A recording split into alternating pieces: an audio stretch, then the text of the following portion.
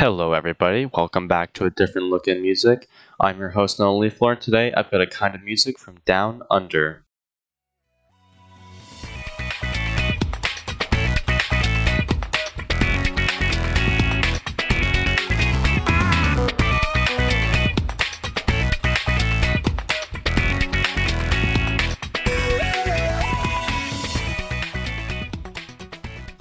Today I'm talking about Australian folk music and its course of life.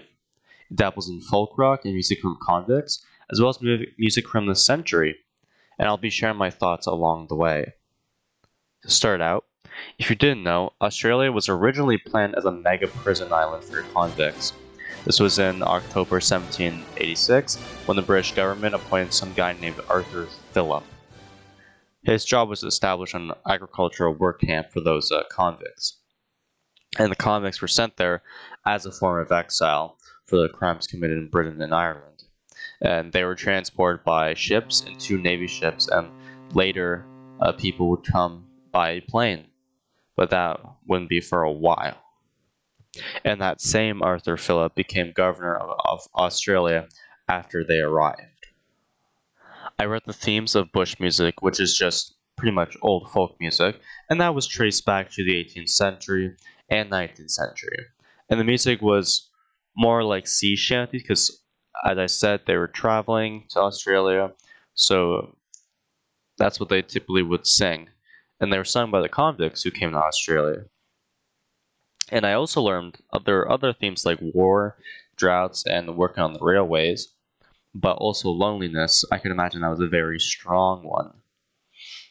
And the type of music you would explore is country and folk artists. A lot of these people have pretty much replayed the old bush songs, and they've brought them into the 21st century. So there's a lot of influence. And as I transition into the folk era, we have to note that this happened because of the folk revival movement, which was in the 1950s.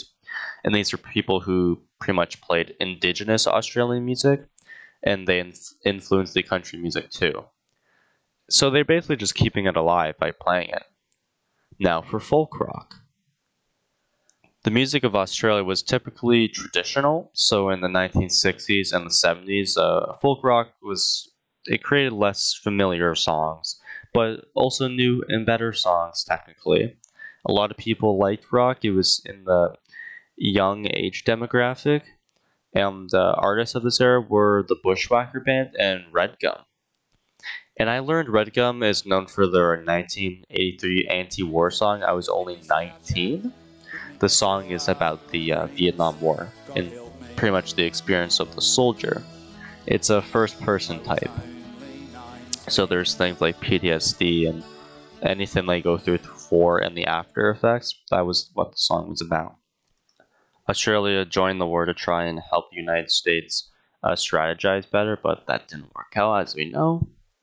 And what I liked about this era was how new instruments were brought in. The didgeridoo, I think that's how it's pronounced. It's such a funny name. It's a wind instrument, and in the 1990s, folk rock was more broadcasted to the world. For example, by bands like Yothu Yindi. They have Aboriginal members from Australia, and folk music it lost a lot of its popularity in the culture during this time when rock music was taking over.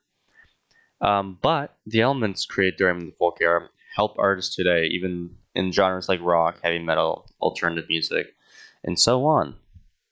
But now we're going to go to a clip. It's a very famous song called Waltzing Matilda. It's a song about traveling on foot with your stuff slung over your back. This version is by Slim Dusty.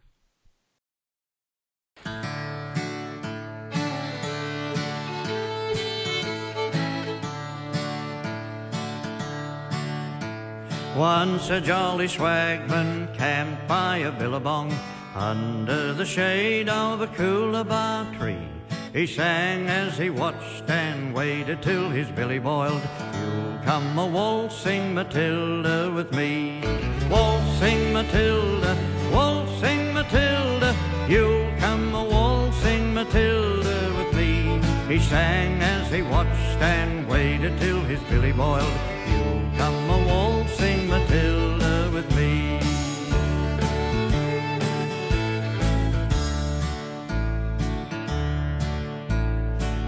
down came a jumbuck to drink at the billabong. Up jumped the swagman and grabbed him with glee. He sang as he shoved. And lastly, in the 21st century, there's been a revival of folk music. The folk revival was because of musicians becoming successful again, pretty much. They won awards and they're being influenced by folk. The Bushwhackers, for example, like I was talking about earlier, they have a Celtic music style, but they use modern instruments like the electric bass guitar. A lot of the music today, whether inspired by folk or rock or whatever it is, it's modern. It's more modern. It's not old anymore. And a lot of the other bands were influenced by rock, so they added new music to Australia. Current present-day bands like The Currency or Sydney City Trash, they're all influenced by both rock and folk. They perform in venues and festivals, finding success. So how do people react to this music? What do? They dance. That's what they do. They dance like everybody else does. Bush dances are from the colonial times to the folk revival in the 50s. They're very influenced, and these dances are based on ones from the UK, Ireland, Central Europe, so they came as they traveled to Australia. And I think that's about it. So I'd like to thank everyone who has been listening to my episodes. They're not only a learning experience musically, but also educationally. Podcasting for me isn't easy. It was definitely a struggle, but it isn't that easy because you always have a strict schedule to make. But it's fun to see what you make in the end.